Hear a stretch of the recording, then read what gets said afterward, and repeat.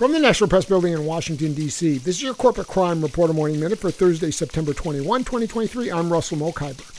OSHA investigators are seeking to interview employees at a Hattiesburg, Mississippi poultry plant as they continue to probe into the death of a 16-year-old worker in July 2023. OSHA has opened workplace safety and child labor investigations at the Marjack poultry plant.